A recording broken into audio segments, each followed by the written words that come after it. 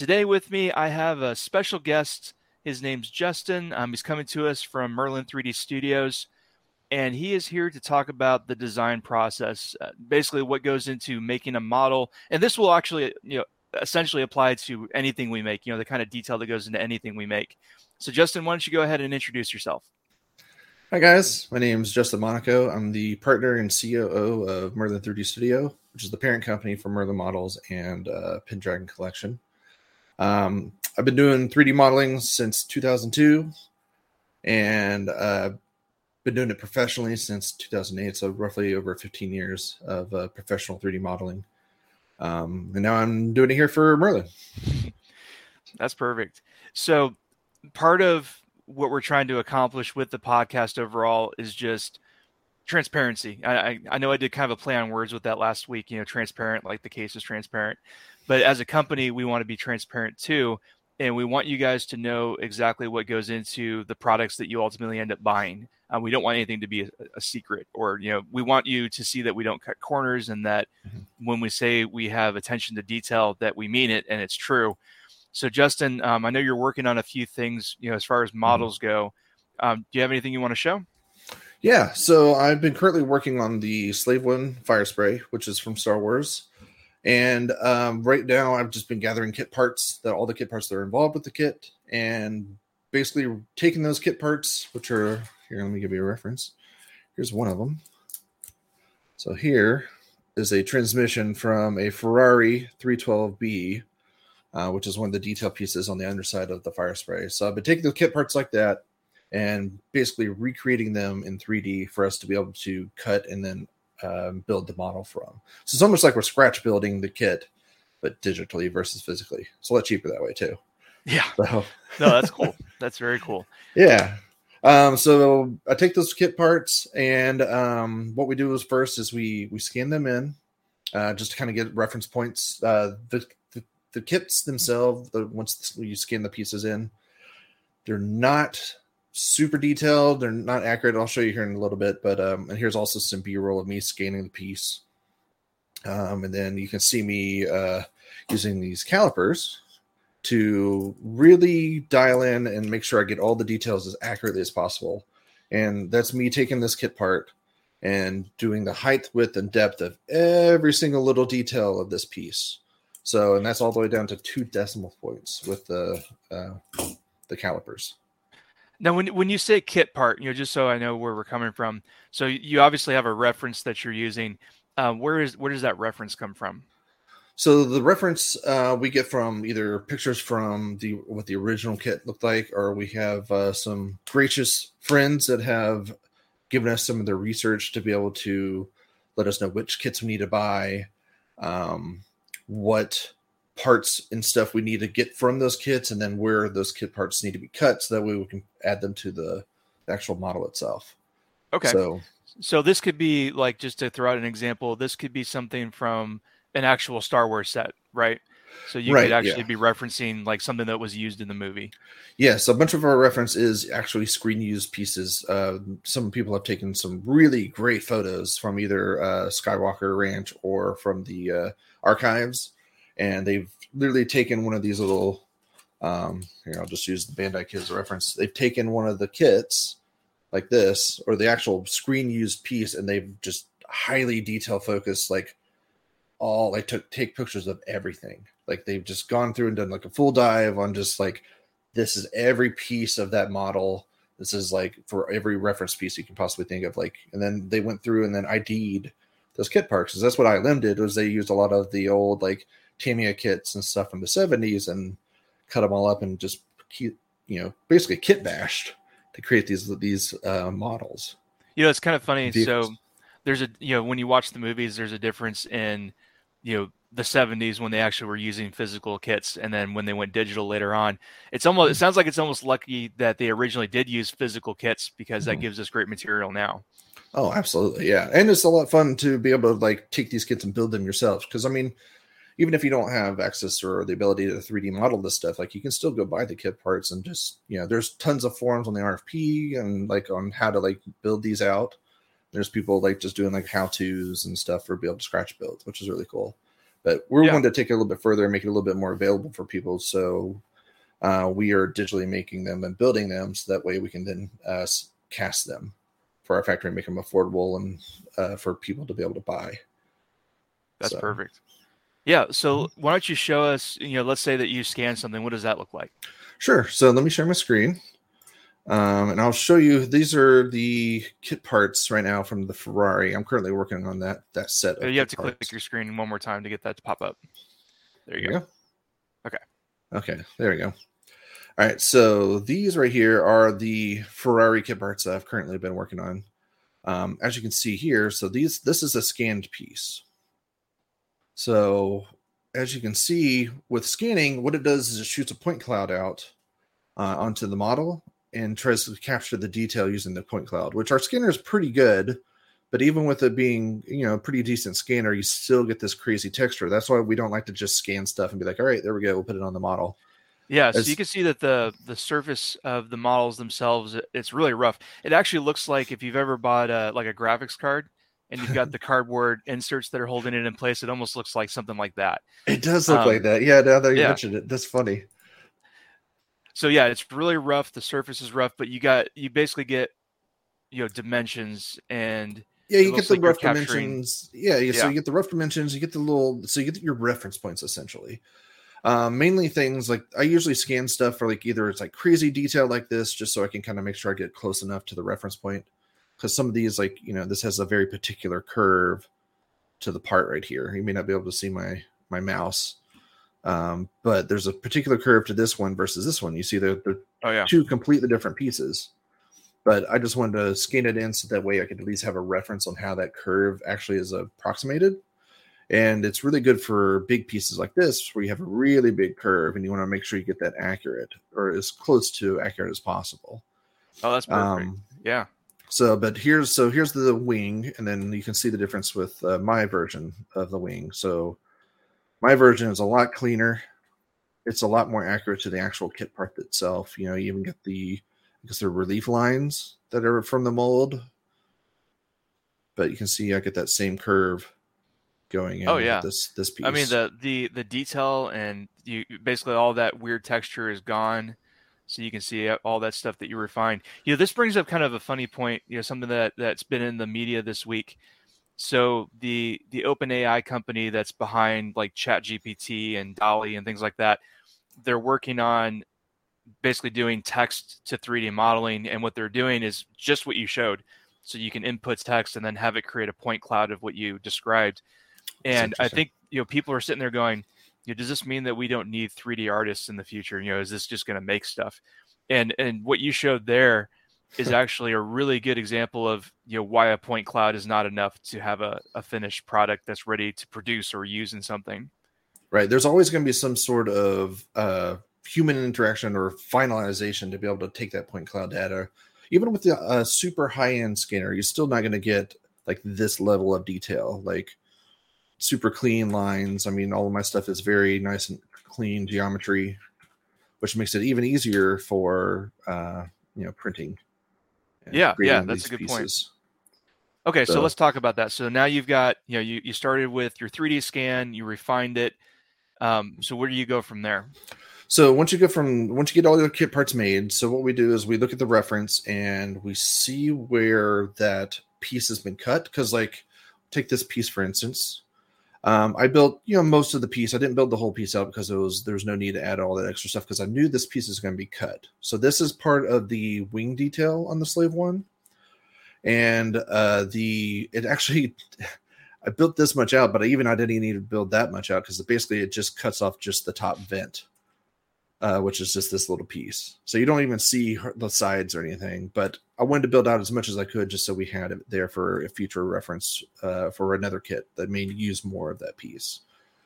So once we get those kit parts cut, then we basically, it's like Legos, you start building it out. Like we have the shell of the piece and we start adding in all the details to it, which I can show you now. Let me jump over to my next kit. This is a previous kit that we did. Oh yeah, I recognize that. This is the Ralph McQuarrie X-Wing, which was built off of reference, 2D reference, with a little kit parts added to it. But I wanted to show this off just so way you can kind of see a completed kit and kind of what it looks like. It's a little bit heavier geometry. Yeah. So when we say geometry, it's how many like polygons go into something. Yeah. Right. Oh yeah, you can see all the just amazingly intricate detail that goes into those. Right, and then you can see here's a bunch of kit parts, that were cut to fit it. This is a kit part for a vent. Even the wings, like this is a kit part. But a lot of this also was like a little bit of like my own version along with the reference. So, because, you only get a two. Here, let me show you. So here's the reference that this was built from. Oh, wow. So it's basically just a 2D drawing. You can kind of see all the detail, and there's a little bit of creative liberties that were taken to finish it out. Well, and you can tell that you kind of have to, because with a static image from just a very specific angle like that, you have to guess a bit as to what the other sides of things look like, and right, yeah, for sure. And then here's another here's the back end that we kind of got a shot from. Okay. So you can see the pontoons on the bottom right here. I added those in. Sorry. Pontoons right here. Oh yeah. Okay. Yeah, that's a nice touch.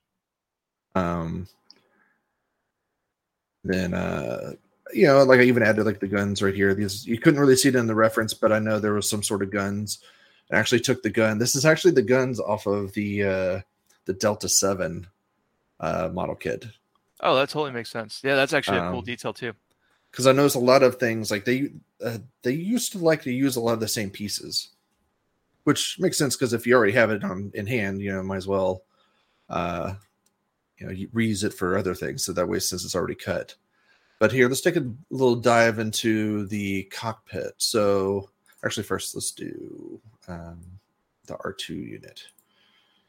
Yeah, just it's amazing because this is a fairly compact model when you buy it, and the amount of detail that goes even into the little pieces is pretty astounding. Oh yeah. So let's look at the R2 unit. So he's very small,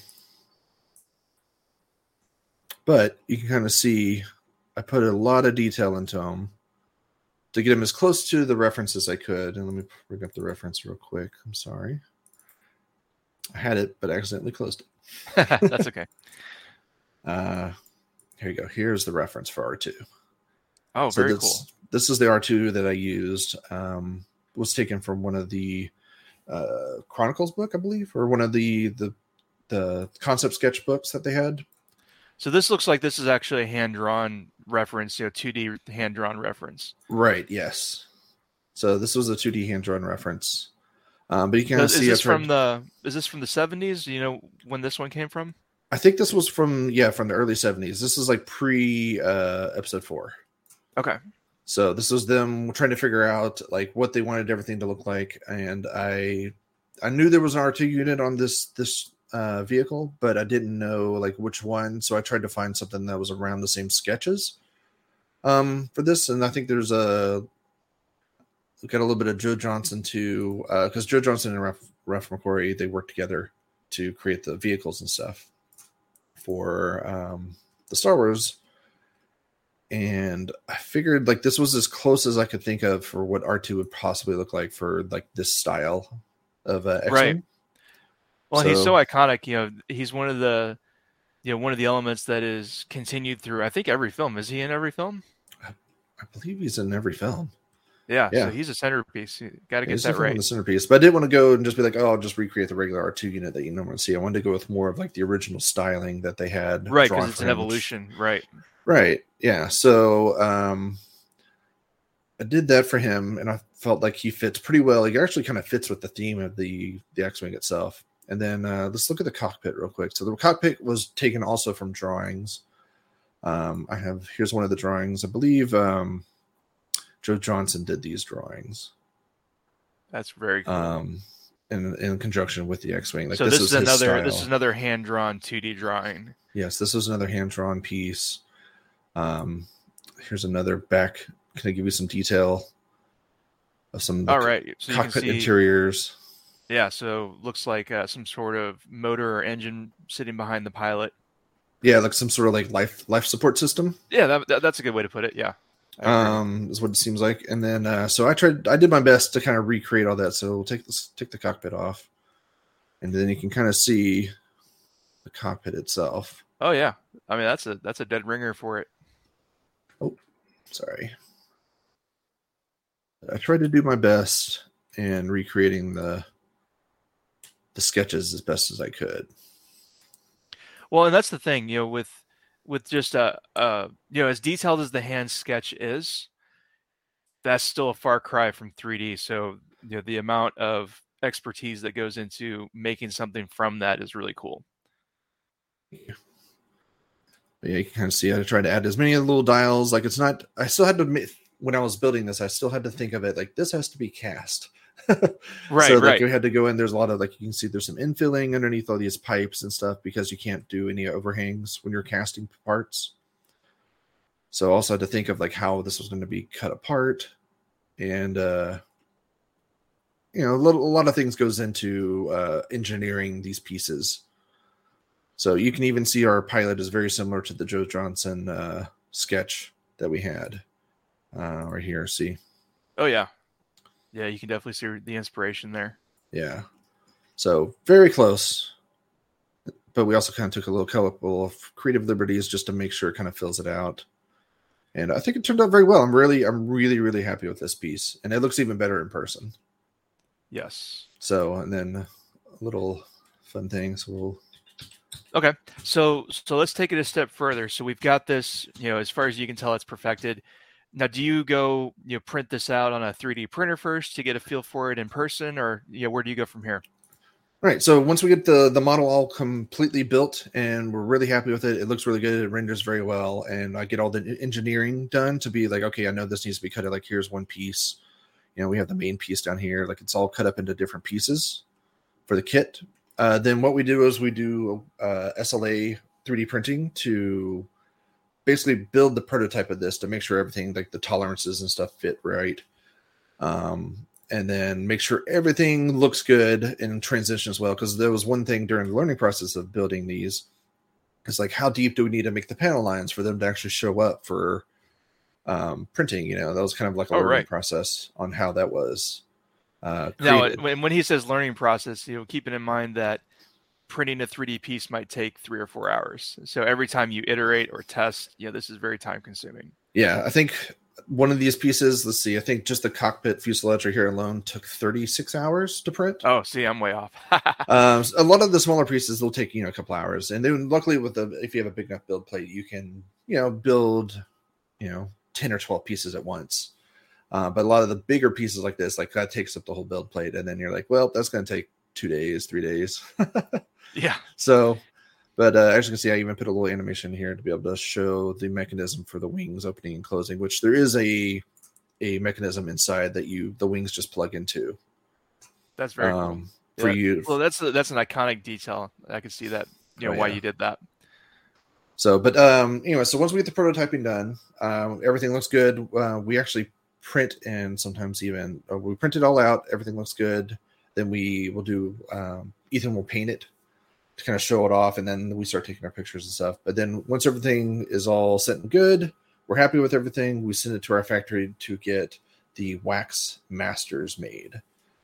And then once the wax masters are made, everything looks good. Then they will mold them with using our plastic. So a wax master, now is that a mold itself, or is that just a wax copy of each piece? So essentially it's a wax copy of the 3D file itself. And it's made with wax so that way they can go back through and do any kind of polishing that needs to happen. So like sometimes if there's like just a slight, it's pretty much the cleanup. It makes the cleanup easier being wax. It's like a really hard wax too. It's not like your typical candle wax. But once they get the wax master made, then they go and will create the molds using that wax master, and then start creating the first production runs or the artist proofs with the plastic that we use for our kits. Got it. And so the plastic, in contrast to like a 3D print, what makes the other plastics different? So the difference between our plastic and other plastics or your typical resins is resin is very brittle. You can drop the piece, even 3D resin. Like they have some that are like tougher, but they're still a kind of brittle compared to like regular plastic. Our stuff is actually kind of like a polyurethane type plastic, so it's got a nice durability. It's still rigid, but it is more of along the plastic side. So it's still rigid, but it's also strong enough to be able to like absorb if you drop it or something. It won't just shatter on you like a 3D print would. So none of these are like, it's far beyond like the quality. It's not ABS level of like durability, but it's very, very good. And then, so like take for instance, I don't know if Ethan talked about this previously, whenever we do anything like that's long and narrow like this, we usually cast or make those out of metal. Just that way we don't have to worry about, it's all about longevity. We want to make these kits last for like decades. So that's why we use the really high-end plastic polyurethane material, and all of our like kind of small pieces are either ABS or they're made from aluminum and they're milled. So like the gun barrels are here are all aluminum. So that way you don't have to worry about them sagging over time. It's just as high end as we can possibly make for the consumers. It sounds like all we need is an engine, right? Right? Yeah. I'd love to be able to try and fly this. Okay, that's very cool. So, yeah. So basically, that's the process they make their molds. Now, I know when Adam Savage took a look at the AT-AT model, he noted that we don't use our molds quite as often. Can you elaborate on that? Correct. Yes. So in order to when you're molding a part, a lot of companies or previous people that have done garage kits, they usually will make one mold and then just use it until the mold is dead. But if you do that, over time the mold will degrade, and then it gets very muddy. So all this super clean, crisp detail you see right here will eventually fade away into like just little blobs.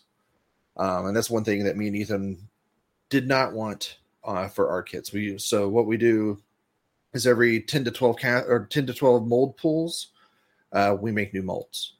So, and what that does is that will ensure that all of our kit pieces are just pristine and crisp every time they come out. So everyone has the exact same level of crispness to their kit parts. Yeah, and you can tell, I mean, as you zoom in and look at all these fine details, it's really clear that, any deviation from that is going to degrade it. So it's, we really want those details to stand out. Right. And like, it was crazy is like, this part is honestly tiny. It's very tiny. But with the way we do our mold system stuff, you can see every little panel line. It's insane. Like, I was actually kind of blown away by this one because like these little wires right here are like, I don't know, 0.1 of a millimeter, 0.01 of a millimeter in thickness and stuff. But you can actually see them on the casted piece. That's amazing. phenomenal. I mean, it's got to be such a cool experience to, to number one, go through and, make this on a computer, but then to see it actually, manufactured into a physical thing. Oh yeah, it is the greatest thing ever, is getting the kit that you've worked months on and being able to hold it in your hands, and you're just like, wow. Like, I was blown away. I would really love the AT-AT and how it turned out, but like, I'm really blown away by the level of detail that this one turned out. Yeah. I mean, you can see it. It's fantastic, man. I can't wait to see what our ATSTs look like, because those were even, I took even more time painstakingly making those kit parts. Like, I think I took 3 months total building the AT-AT, like a month and a half or 2 months of just like, 10 to 12 hour days of just building kit parts and making sure they had to be perfect. So those are okay. So yeah, let's dig into models. So this one that you're showing us, this is something you can buy right now? Yes, you can go on our website and pre-order this one. So that's going to be Merlin Merlinmodels.com. Merlinmodels.com, and you can pre-order this one. We are currently also have the Return the Jedi ATST is also available for pre-order, and so is the ESB ATST. And they also have the Imperial Shuttle too that Ethan made. Ethan made the Imperial Shuttle on that one, and I helped out with a lot of the kit parts. And That's that one's great. available for pre-order. We should be actually receiving the Imperial shuttle back from our factory any day now, actually, within this week or next week. So I'm So that excited you to can see start that going through piece. those parts and actually experiencing that in person. Right? Yeah, and it's huge too. It's the full studio scale, so this is going to be even bigger than the X-wing right here. The X-wing is scale wise is 1/24th. By Yeah. the way, just for a point of reference. So, but yeah, No, I'm excited, man. that's It's, cool. it's been a lot And of fun. yeah, this we'll have to do a video like this with Ethan where he digs into the actual the actual display cases too, Mm-hmm. because a lot of this stuff that you're doing here, this applies to how the display case was modeled and built too. The Correct. same level of detail and testing and everything goes into that. Mm-hmm. So I can give a little update on the cases real quick, for those that are following that. Um, really close to releasing final numbers on what they'll cost. So I know a lot of you are asking for that and you want to know, and we want to share. We're really close. This last week we finished a final design element for the pop out front of the case. So we got that basically confirmed and fully designed. Mm-hmm. And I don't think we're aware of anything that has to be altered or redesigned at this point. So we're kind of in the same process that he just talked about, where we want to take our designs, get the factory to actually produce like a test or a model that we Mm-hmm. can then review and make sure that it's what we thought it was. So we're just going to do that on the case, make sure that the final, well, I guess we can call it a master, maybe, the final revision or Final whatnot. artist proof. Make sure Yeah, there that's you go. good to go. Everything looks like we want it to look, and we're happy with it. Then it'll go Right. to the factory with the thumbs up to go ahead and start producing them. Yep, absolutely. So really close to that being done. And so kind of the flow from there is that once we have reviewed the final physical product and we're like, okay, this checks all our boxes, meets our quality requirements, then we'll go ahead and talk about the official pricing. And I'd say right now we're probably, again, we're still a couple variables in, but we're on track to be launching on Kickstarter, as early as the first week of March, give or take. Mm-hmm. Mm-hmm. So we're really excited about that. And then going back to what he was talking about with the actual Merlin 3D Studio models, there are quite a few of those that are available to order right now, with Yep. all of that detail and all of that effort that's gone into them. And like you said, 36 hours of printing per part to test it out. Yeah, it ends up by the time we get done the process of printing it and doing all the tests, and then making tweaks and reprinting it. It's about a month's worth of work just to do all the finalization of the kit before we send it to the factory. So See, that's kind of work though. Like the design work, that's super intricate. Waiting for prints, I can get into that kind of work. all right. Yep. Yeah, that's cool. And then I guess because you haven't been on the show before, we'll talk about Sure. just fun stuff. Yeah. So like I said, this week the OpenAI Corporation started releasing demos of their cloud printing or their cloud point printing Mm-hmm. software, which is I played with it a little bit. It's a really interesting proof of concept. I mean, from everything about the 3D industry, can you see AI matching what we're doing at some point? I mean, maybe way down the line, but I don't think it's going to be anything we're going to have to worry about, because there's always going to be a need for human interaction, because there's always, it's never going to be perfect. So there's always going to need some sort of human interaction to make sure those pieces are tweaked or adjusted and then looked at, because it's all about there's a difference between a human and just an AI as far as like building a 3D piece. Sometimes like it'll get close, but it doesn't look just right. You have to have the kind of like that 3D eye, or the eye, to be able to like adjust. It's very minute adjustments to be like, okay, that looks as if it's a 1-to-1. Yeah, I was reading. There's a funny thing where a lot of the current AIs really struggle with making fingers, and there was an interview that was actually done with one of the AIs, and they asked him like, "Hey, you make such accurate and high quality faces. Why do you guys struggle with fingers?" And the Mhm. AI said, well, a couple things. One is that with a finger, you've got so many bending points, so many articulating points that we have to get right, and on scale. And with a face, you don't have quite as many of those. And then he's like, and then if we're being honest, the engineers that made me cared more about faces. Um, It's usually what they do. but it's interesting. I think if I was going to take a stab at it from what I know and how I experience art, it would be to say that art has always been about expression of the artist, right? So Yep. if you Soul. paint something, you're yes, the soul of art. If you Yeah. paint something, that's the artist communicating something through a medium, Hmm. and you can apply that to 3D art or flat art or Absolutely. whatever you want. And I feel like even though AI, even now, like Dolly is an awesome example, can make just fantastic looking pieces. You know that the AI didn't have heart, and that it They wasn't feel an different. expression. Yeah, it Yeah, doesn't feel the same. It's it feels robotic or cold. Like you don't feel. I don't know. Yeah, you can definitely tell the difference between like an AI generated artwork versus like an actual artist who spent hours and hours and hours building that piece. I feel like I can too. I still feel like I can compare them, and it's Yeah. not a quality thing. The Well, AI is it's really just close in terms of quality. something It's about just it. It just doesn't feel right. I don't know. It's well, maybe it's because we know. Maybe it's because we maybe. know that there was no spirit or soul behind this piece.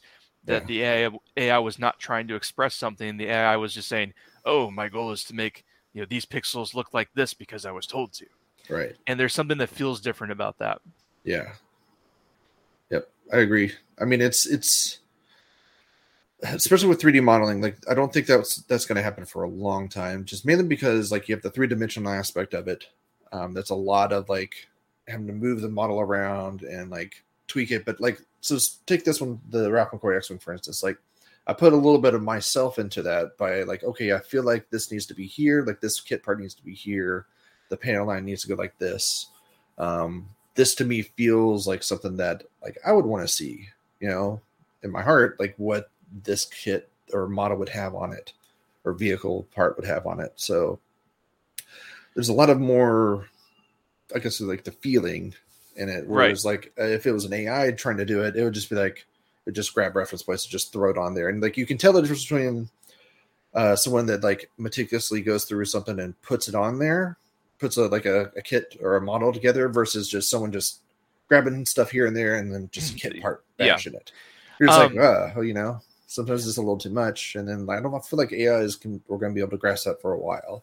Now I could see it being useful maybe as an artist tool. So like, we saw Hmm. those 2D images of the X-Wing that you used as a reference. Mm-hmm. I could see, saying, "Hey AI, show me what this angle of this flat image would look like in your opinion." Oh, that would be And fantastic. Yeah, to get yeah, and perspective from seeing, that, that'd be using it awesome. as a reference to say, okay, I'm not just going to copy the AI, but now I can see some like bends and stuff that naturally should be there. See what Right. the flow of the curves and stuff should look like from this angle. Like I can see that being useful as an artist reference that the artist then takes and says, okay, this helps me to be accurate for this or whatever. Right. Yeah, like if there was an AI that controlled the scanning to make the scans a little bit better, like you get your point cloud, Yeah. and basically the AI, instead of it just being like, here's a mishmash of all the points, and I grouped those or spread the points out to where they touch each other, and then you get the 3D model. If the AI could take that reference data from the point cloud and then like make it more, maybe even with a picture as a reference or something, to be able to like smooth everything out or kind of make it a little bit nicer, that would be kind Mm-hmm. of nice. That would save a lot of time. It would save a lot of time versus me having to like go back through and then spend. I think this guy's going to take about 3 to 4 hours to make. Yeah. Stuff like that could save me an hour or two. That'd be great. Yeah, it's interesting. And I think I think I like to look at things like this, like computers and AI or whatever. I like to look at them as tools and say, how can I Yeah. use this tool? Um, where I think that the perspective that other people might have sometimes is saying, I want this AI to be as good as me. Yeah. I don't think And that's ever going to happen. yeah, well, I can't say I never say Well, never, but never, but it's not going to happen I feel like for a while. Like yeah, I agree. I think using an AI as like a tool to help ease your life a little bit better, so that way it's kind of like content aware in Photoshop. Yeah. You know, that has been a huge time saver. Before you had to like sit there and like copy little pieces and blend it all together and do all like, it took like 20-30 minutes to an hour to do a little patch fill if you want to get something out of there, whereas now you can just content aware and it takes the surrounding stuff and then fills and does that work for you. That's a huge time saver, and it uses a little bit of the AI trickery to kind of figure that out. Like, I think that's a great use case for AI tools for things like that. Yeah, that's imagine taking 3D Studio Max and looking for those little opportunities to say, how can we take a mundane task off of the artist's hands so that the author can or the artist can just be in it, can just start expressing that way. Mm-hmm. Yeah, one thing would be some upgraded Boolean tools and stuff like that to be able to get those to work properly or perfectly would be really great. Or even I noticed one thing that needs to be improved on that a lot of 3D programs don't do too well on is 3D painting. To do your material and stuff like that. You have to take the 3D model and unwrap it into a 2D, essentially a 2D map for you to be able to paint on. It'd be great if they had some better tools to be able to so you just paint directly on it. There's a couple of them out there, but they're not like great. You still have to do UV unwrapping for it to like know where to put the paint down on. Mm-hmm. So I would love to see some sort of like future tool for AI to be able to do all that. So that way, instead of having like gray models, we can actually like sit down and like paint the models on our thing to show off for the renderings would be great. Now, I know we've talked about VR together a little bit. Have you tried any of the VR apps that let you, model or create in 3D space? Yeah, I did one of the 3D paints. I think Google released one that was like a 3D painting tool a couple of years ago, and it works pretty good. It's a little bit more, at the time it was kind of low poly, just because the 3D headsets around that time didn't have the ability to be able to process 3D geometry like that, because it's very, essentially that's what it is. It's using 3D geometry in a three-dimensional space to do the paint strokes and stuff like that. So you get this really cool look, but eventually once you get to like a huge painting or a certain point in your painting, that's a lot of polygons on the screen. Yeah. So that is the truth. It gets a little stuttery. So, but I could see it. There's been another tool. I can't remember the name of the developer. That it's basically like working with clay. So you can like work with like a clay ball, and it's like in front of you. It's been really cool for like you have like these little tools. You can swap out different like tool tips to basically mold a clay. It's kind of like a ZBrush essentially for VR. Which was pretty cool. But I mean, being in the VR for that long and trying to model something like that, it's definitely, you get tired. Yeah. I was trying to think like, and hot. We look at some of these future technologies, maybe we can call that the theme of our conversation, future technologies. Yeah. And say, is this ever, or should it replace traditional methods for this? Should it replace the 2D desktop? And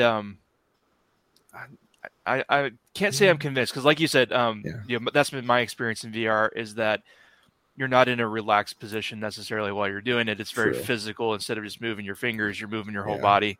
And I think it depends on the person too. Some people love being very active while they're moving around, and some of us probably need to be more active while we're moving around. True. Yeah. Maybe that way. But like for me, I just like to relax. Like building all these kit parts is very relaxing for me.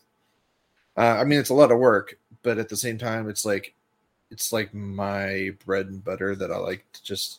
It's your 8 to 12 every day sort of thing.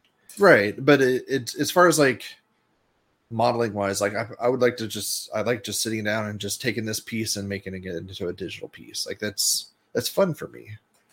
Yeah. So I know this doesn't sound fun for some people, but like for me, like I love being able to take something that's physical and turn it into digital and then bring it back into physical. It's such a very surreal feeling. You're just like, that's cool. Like I made this. Well, no, I can say, like I said in the last episode, I've personally started getting into 3D printing just for myself, just for fun. And you're right. There is an absolute wow factor to taking something digital, even though like I'm not the 3D artist, so I didn't, create the models, but even just taking something like that and actually like holding it in your hands later is cool. I can't imagine like actually being the creator and then doing the same thing. That's got to be awesome. It is definitely really cool. Yeah, and the great thing about 3D printing too is like you can take stuff that like once wasn't available to you, or like no one has a toy or anything out there for, and then usually someone online has made the model or done a build of that, and you can print it for yourself.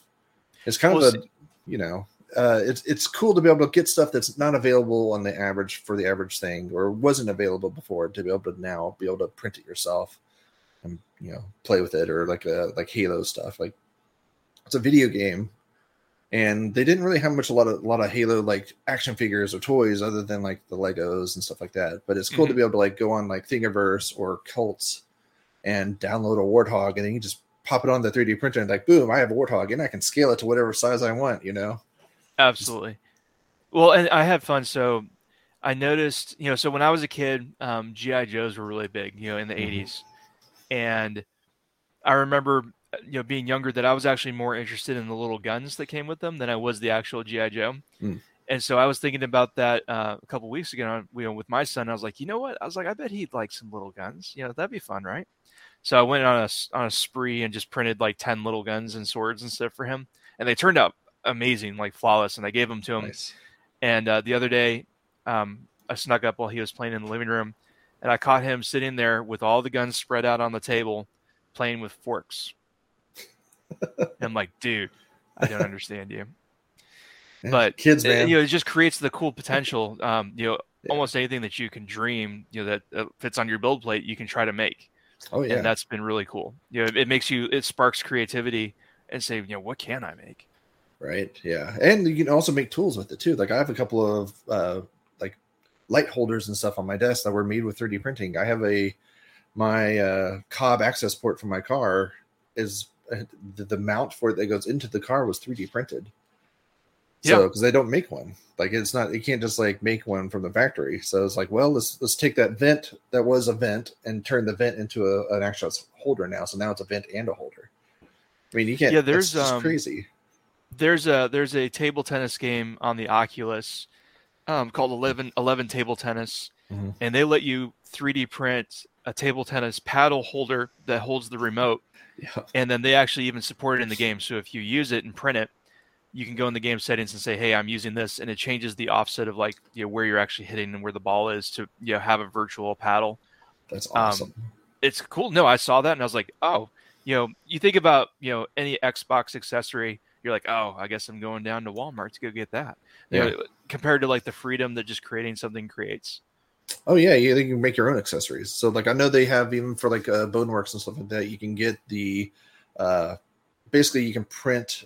They have plans for you to be able to print like gun stocks and stuff that put your controllers into it, so it feels like you're holding the rifle, but it's it's just your controllers. But it makes you, it gives you that fake illusion of like you're actually holding something like that, versus you having to hold your arms up randomly and you're like, oh, my arms are like this.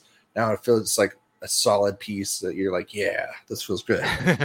Yeah, and VR is just the perfect opportunity because it fades away. It's all tactile at that point. Yeah, exactly. It's the tactile feel that's a great word to get that feeling in the VR to separate you and put you into the virtual space. And then you're chasing that all important presence. You want your presence to to experience that in each thing.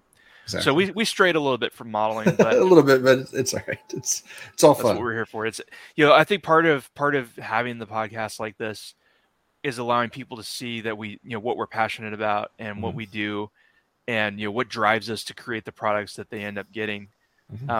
So if we have to go off and talk about ourselves and what interests us, I'm okay with it. We're all nerds here. Yeah, we are for sure. Like we were even talking. We're probably gonna. I spun up a Valheim server, and we're gonna play that later today. Oh yeah, that'll be a lot of fun. Can't wait. All right, I think we're out of time for this episode. So, stay tuned. We absolutely recommend that you subscribe to whatever platforms you want to listen to. You can find us on Spotify. We are on Apple Podcasts. We're on Amazon Podcasts. We're on YouTube if you want to watch the video version of this, and you can get all of that on pendragoncollection.com as well. And until next time, my name's Josh. He's Justin, and we'll see you later. See you guys.